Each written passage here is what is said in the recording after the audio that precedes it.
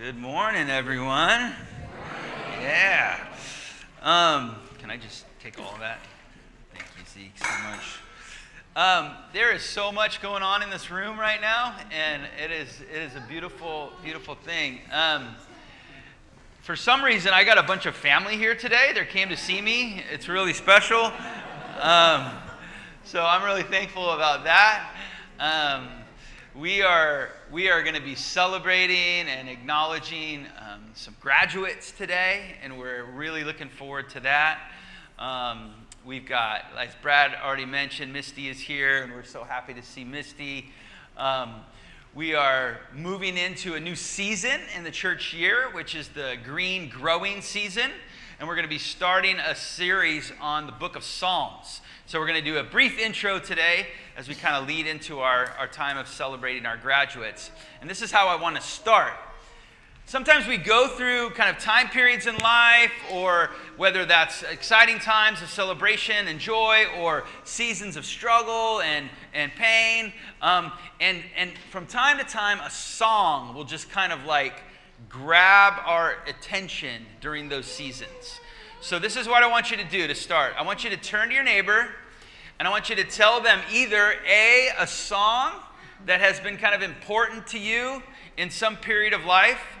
Sometimes the lyrics of the song don't even connect with the situation, so don't be embarrassed if it's like a funny song that just means a lot to you. That happens. Or if nothing comes to mind right away, just tell the person next to you your favorite song you've been listening to lately. All right? Go for it. Okay, let's hear a few of these.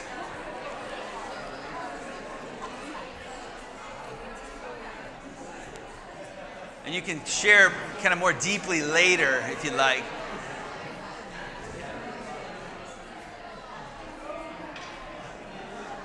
A meaningful song or a favorite song you've been listening to lately. Who's got a couple? Emmy, got one? You're going to have to say it real loud because people are still sharing their songs. Oh, no? Okay. I thought you raised your hand. Anybody?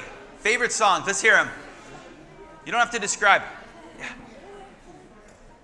What song, Karis? Up Butt Coconut. All right. We'll have to sing that one sometime. Yeah. How about others? Zach? Well, I said that Sunroof song. The which song? It's a song like Sunroofs. It does. And actually said Peaches, the Super Mario Brothers. Ooh, okay. Nice. All right. Others?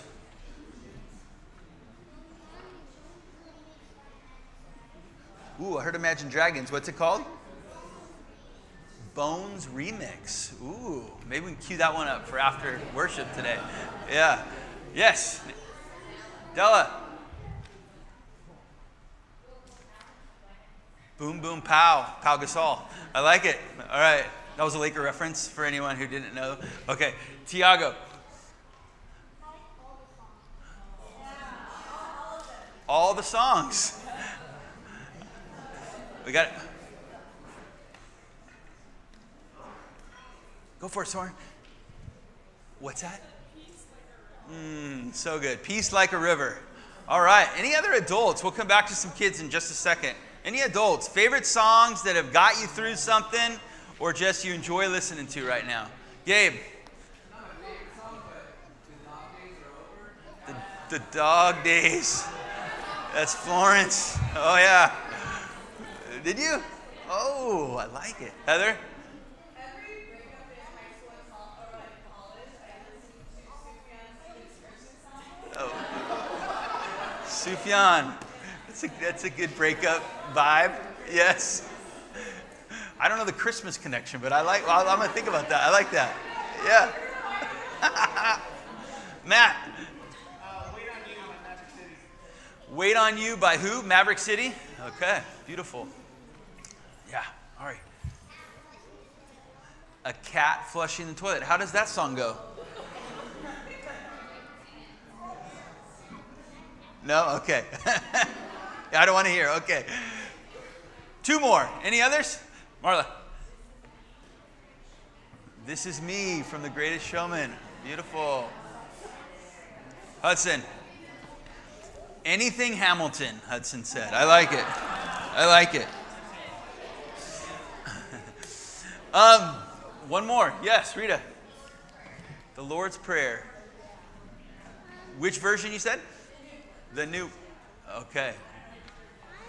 Maybe we should cue that one up after Imagine Dragons. Yeah. Yeah. All right. One more, Micah. From Encanto, surface pressure.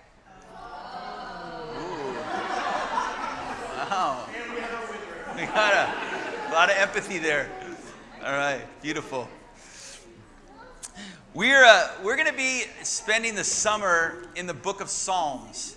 And the book of Psalms are prayers and songs that were written anywhere between the 9th and the 5th century BC. These are old lyrics. And yet these lyrics of these songs have served in some similar ways to the songs we just mentioned for the people of faith throughout their lives. They've been significant songs and prayers to move people through challenging, beautiful, wonderful times of struggle and trouble and joy and gratitude.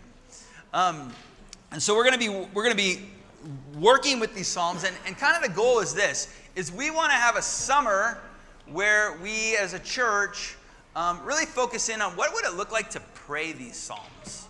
Not just like study them and like dissect them like a biology experiment, but like what would it look like for us to be invited into praying these together. And so our plan is each week we're going to kind of explore a psalm, and then we're going to spend that week hopefully encouraging one another to pray these together. All right? So, Josh, why pray someone else's song?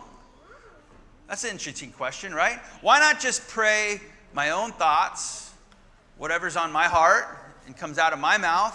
What's so important about praying somebody else's prayer? And I have a couple responses, I think, to that question. One, again, this is the prayer book that we have in Scripture. These are prayers we've been given and that have nourished the people of faith for generations upon generations. A second thing is we actually learn how to pray in community. That's how we learn to pray.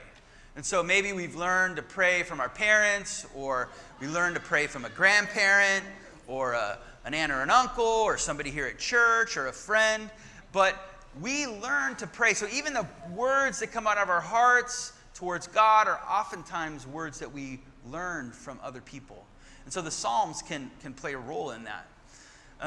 Another reason we pray these prayers is because sometimes not only do we learn how to pray when we're younger, but these Psalms can teach us how to pray as our days get lived out. And as we learn and commit ourselves to praying these things, we can pray things that other people have experienced about God that we may not have, and we can now have access to that element of who God is, that reality of who God is, that we may never have had if we didn't pray the prayers of other people. And then finally, I mean, there's more reasons than this, but just for today, finally, if we pray the Psalms, we will find ourselves praying for people we may not have prayed for if we hadn't prayed those Psalms. It invites us to pray for people that we may not know, pray for people in situations different than ours. And so committing to praying these can invite us to pray for people we may not have thought of. And actually, we might be surprised to find out that people have been praying things that matter to us for generations upon generations. So we're going to pray Psalm 8 today, all right? So I'm going to read it. We're just going to walk through it briefly because I know we got a lot going on today, but I think it might even connect with some of what we have going on. So I want to invite us to stand up while we read this psalm together. So let's stand. I'm going to read it out loud. It's not going to be up on the screen just yet, but it will be eventually. And then we're going to just walk through this psalm together. All right, so let's pray with one another. Lord, our Lord, How majestic is your name throughout the earth.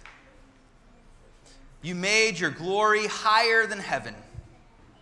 From the mouths of nursing babies, you have laid a strong foundation because of your foes, in order to stop vengeful enemies.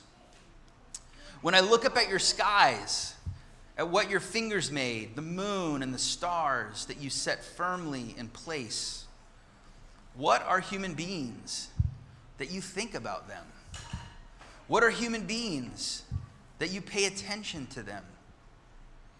You've made them only slightly less than divine, crowning them with glory and grandeur. You've let them rule over your handiwork, putting everything under their feet, all sheep and all cattle, the wild animals too, the birds in the sky, the fish of the sea, everything that travels the pathways of the sea. Lord, our Lord, how majestic is your name throughout the earth. Amen. The word of the Lord. So this prayer starts with a really important, well, it starts and ends with a really important phrase. It starts with Lord, very personal and direct to God, and then moves right away to our Lord. So there's this movement in this prayer right from the beginning of from me, directed to God, and then a quick acknowledgement of from us, directed to God. This is the first psalm that is completely directed to God. All the other previous 7 have some talk to God and then some invitation to others to talk to God. So this is the first one that's just directly to God.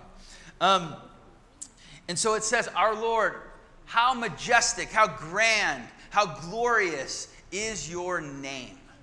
And anytime we get to a passage like this in Scripture where it talks about God's name, we are invited into a whole kind of storybook of stories that talk about who God is by naming God's name. And so we're not talking about like God, like the word that is God's name, but we're talking about right away God's character, maybe even God's personality, kind of who God is. And it's the story, everybody remember the story when Moses asks God, who will I tell is sending me to Egypt? And God responds to him by saying, I am. And so when we pray this, we say, oh Lord, our Lord, how majestic is your name. It's to a God who says, I am who I am. I will be where I will be. God is completely free to be who God desires to be. And so there's this like trusting surrender in this prayer right from the beginning. Oh Lord, our Lord, how majestic are you who is free to be who you are and where you are. Now, we learn a few things about the character of God throughout the Scriptures. One is that God is a creator. In the very beginning, we learn that God creates. And so when we pray this to God, we are praying to a God who creates new things, even today. Not only that, but we're praying to a God who over and over is described as the word hesed. Can you guys say hesed? Hesed. How about you five? Can you say hesed? Awesome. Yeah, well done. And that word means steadfast love, loving kindness. It's the word that we recite every Sunday when we say Micah 6:8. What does the Lord require? But to do justice and to love hesed. So God is a creating God, and God is a God of steadfast loving kindness. God is also always, over and over, described as a God of justice. Sometimes the word righteousness is used, but sometimes it's justice. Those are the same thing. And so when we pray this prayer, how majestic is your name? How majestic, how glorious are you who can be whatever you want to be, and yet you choose to be a God who creates new things, who is about loving kindness and mercy, and who's a God of justice.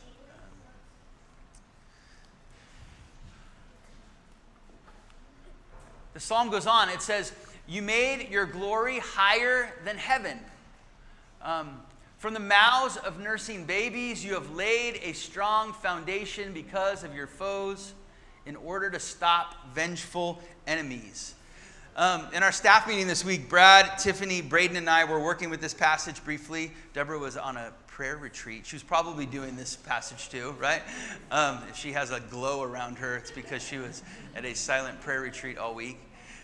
But the four of us were kind of working through this passage, and we all kind of were sharing what caught our attention. And one of the things that caught all of our attention, I think Braden too, but definitely Brad, Tiffany, and I, was, what in the world does this mean, this phrase? So I did a little bit of work and research. And just from the read, there's this sense that God lays foundations that are strong and protective from very surprising places, like nursing babies, out of the mouths of nursing babies, ones who are dependent on others. God uses not just to comfort, but God even uses those to provide strong foundations of protection.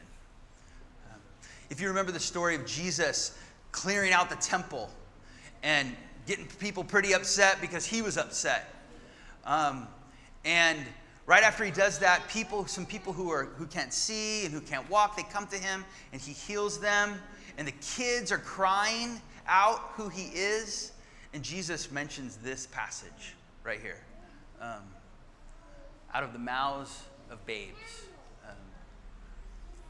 And he adds, will come praise. So when we pray this, we're praying to one who builds foundations from surprising experiences and places. The psalm goes on. "When I look up at your skies, at what your fingers made, the moon and the stars that you set firmly in place." This kind of stuff has been catching my attention. I think I've talked about this enough for y'all to maybe even remember that. This whole reality of space and the sky is just something that is just catching my attention. A couple weeks ago, we were in communion gathering. I want to set up a competition of communion gathering Jeopardy, because I think my communion gathering would take it. Let me explain why. We were sitting around talking about Lipitor. If you don't know what Lipitor is, it's some kind of medicine that lowers your blood pressure or your cholesterol. And this came up because Tim and Carolee have vacation in a spot next to the Lipitor creator. So we were all saying, well, we funded this person's little home or whatever that they're staying in. But then Phil Cox and Elijah, both chemists, were in our group, and we're just geeking out about Lipitor, right? And all the stuff that they would love to talk to this person about. And I was sitting there, and I was looking around the table. Ari's there, Carolee, Tim. I'm like, wow, this is a smart group. I don't know that I belong in this group, but I'm gonna stick it around. And then afterwards, this was the most impressive part. Carolee, Ari, and I sat with Emmett Riedenberg and learned about black holes. Do you all know about black holes? Black holes are impressive. You know what this is? This is the first black hole captured in an image like this. I've got the data right here for you. This is M87, captured in 2017. This is mind-blowing here. I'm warning you. This is 55 million light years away. And this black hole is 6.5 billion times the mass of the sun. 6.5 billion times the mass of the sun. Last year, we got an image of a closer black hole in our galaxy, at the center of our galaxy. You don't want to get near a black hole, everyone. Doesn't go good. You might be able to, all right? Sagittarius A, I think is how you say it, is at the middle of our galaxy. This one is only 26,000 light years away. It's 4 million times the size of the sun. Sorry, there it is. And this is actually a technical term that I'm about to share with you. This is a small, supermassive black hole. All right? Supermassive is a technical term because there's supermassive, stellar mass, and intermediate mass. So this is supermassive black hole.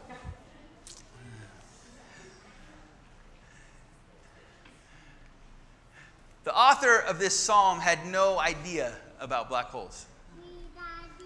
The author of this psalm had zero sense of what was going on around all the stars that he or she saw when they wrote this.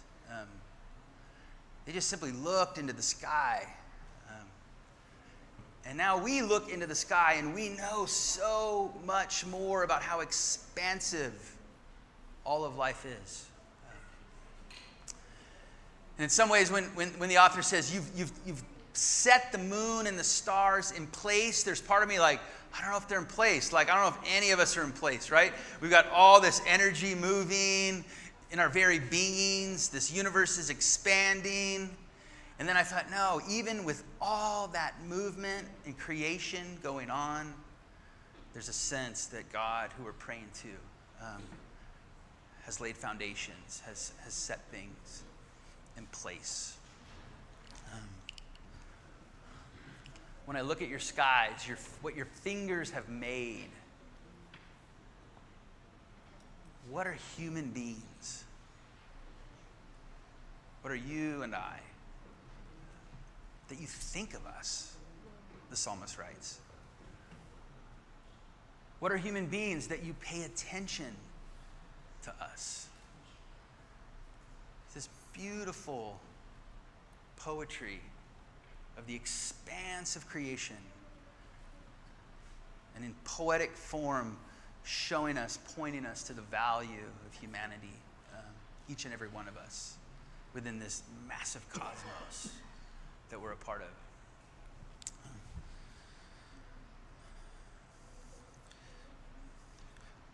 Who are humans that you think about them? Another way to say that you're mindful of them. It's amazing to think about God mindful of us. Who are human beings that you pay attention to them? It could be that you care for them, even that you visit them. The song is in awe and yet faithfully confessing the value of humanity in God's sight. Going as far as to say slightly less than divine, crowning with glory and grandeur. If we had more time, it'd be fun just to sit with this, let this sink into our hearts and our minds. The prayer goes on.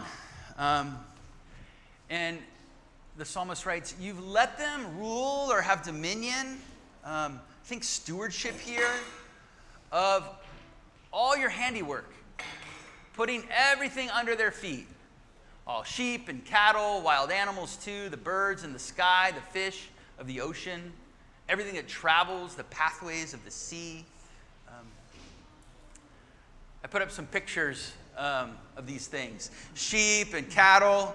I kind of wondered if we were writing it today, if we might write like dogs and cats, like kind of familiar animals. Some of you may have sheep and cattle. I don't know. The birds. This is a friend of mine from college, actually, who took this photo up near Tahoe of a bald eagle flying. This is a Google image that I grabbed, a fish in the bottom left. I put out a call for some pictures of God's handiwork. I got a few responses. If you want to send some more, you can. We can keep showing these.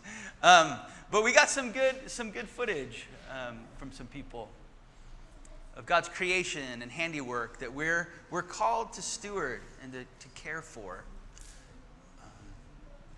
I believe this is a clamshell shot. I could be wrong. Got a few more. If you can't see, this is a bearded dragon down here. Sorry, it's a what? My apologies. Iguana. Yes, I was wrong, Sasha. You're right. Thankfully, see, we need community, right? We can go astray.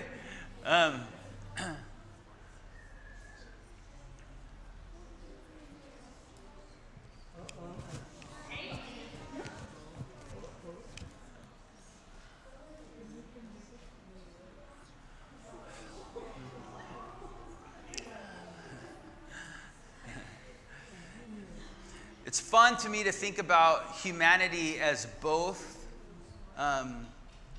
stewards of God's handiwork and also a part of God's handiwork.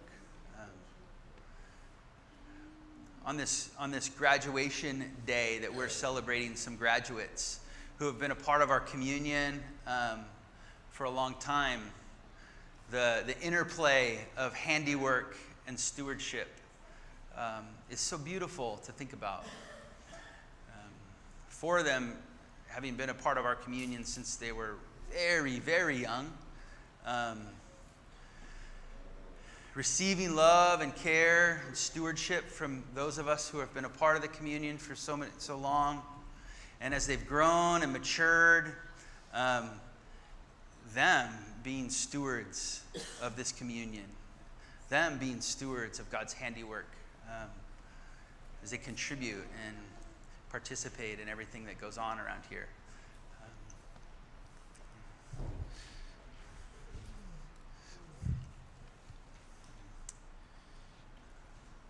What has God called you today, just today, maybe the simple thing, to steward, to care for, as a part of his handiwork?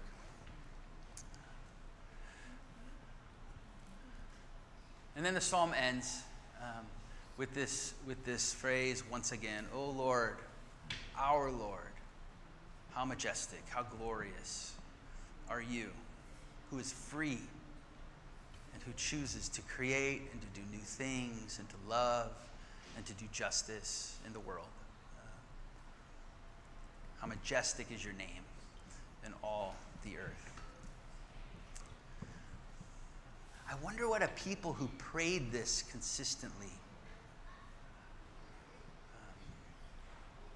would come to know about God, would come to know about one another, how we might posture ourselves in creation, if this was our prayer over and over and over again. Graduates, I was thinking about you, and I thought about the form of this prayer.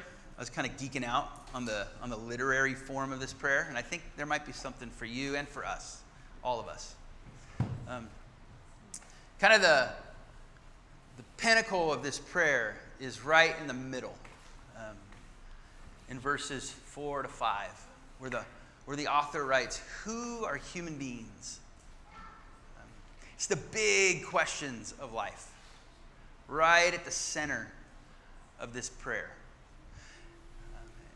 And you all are venturing out into a new season in your life, and not leaving our community. We're not saying goodbye to you, but we're noting your accomplishments and the space that you're in. And this psalm, talks about being in a space where you're asking the big questions.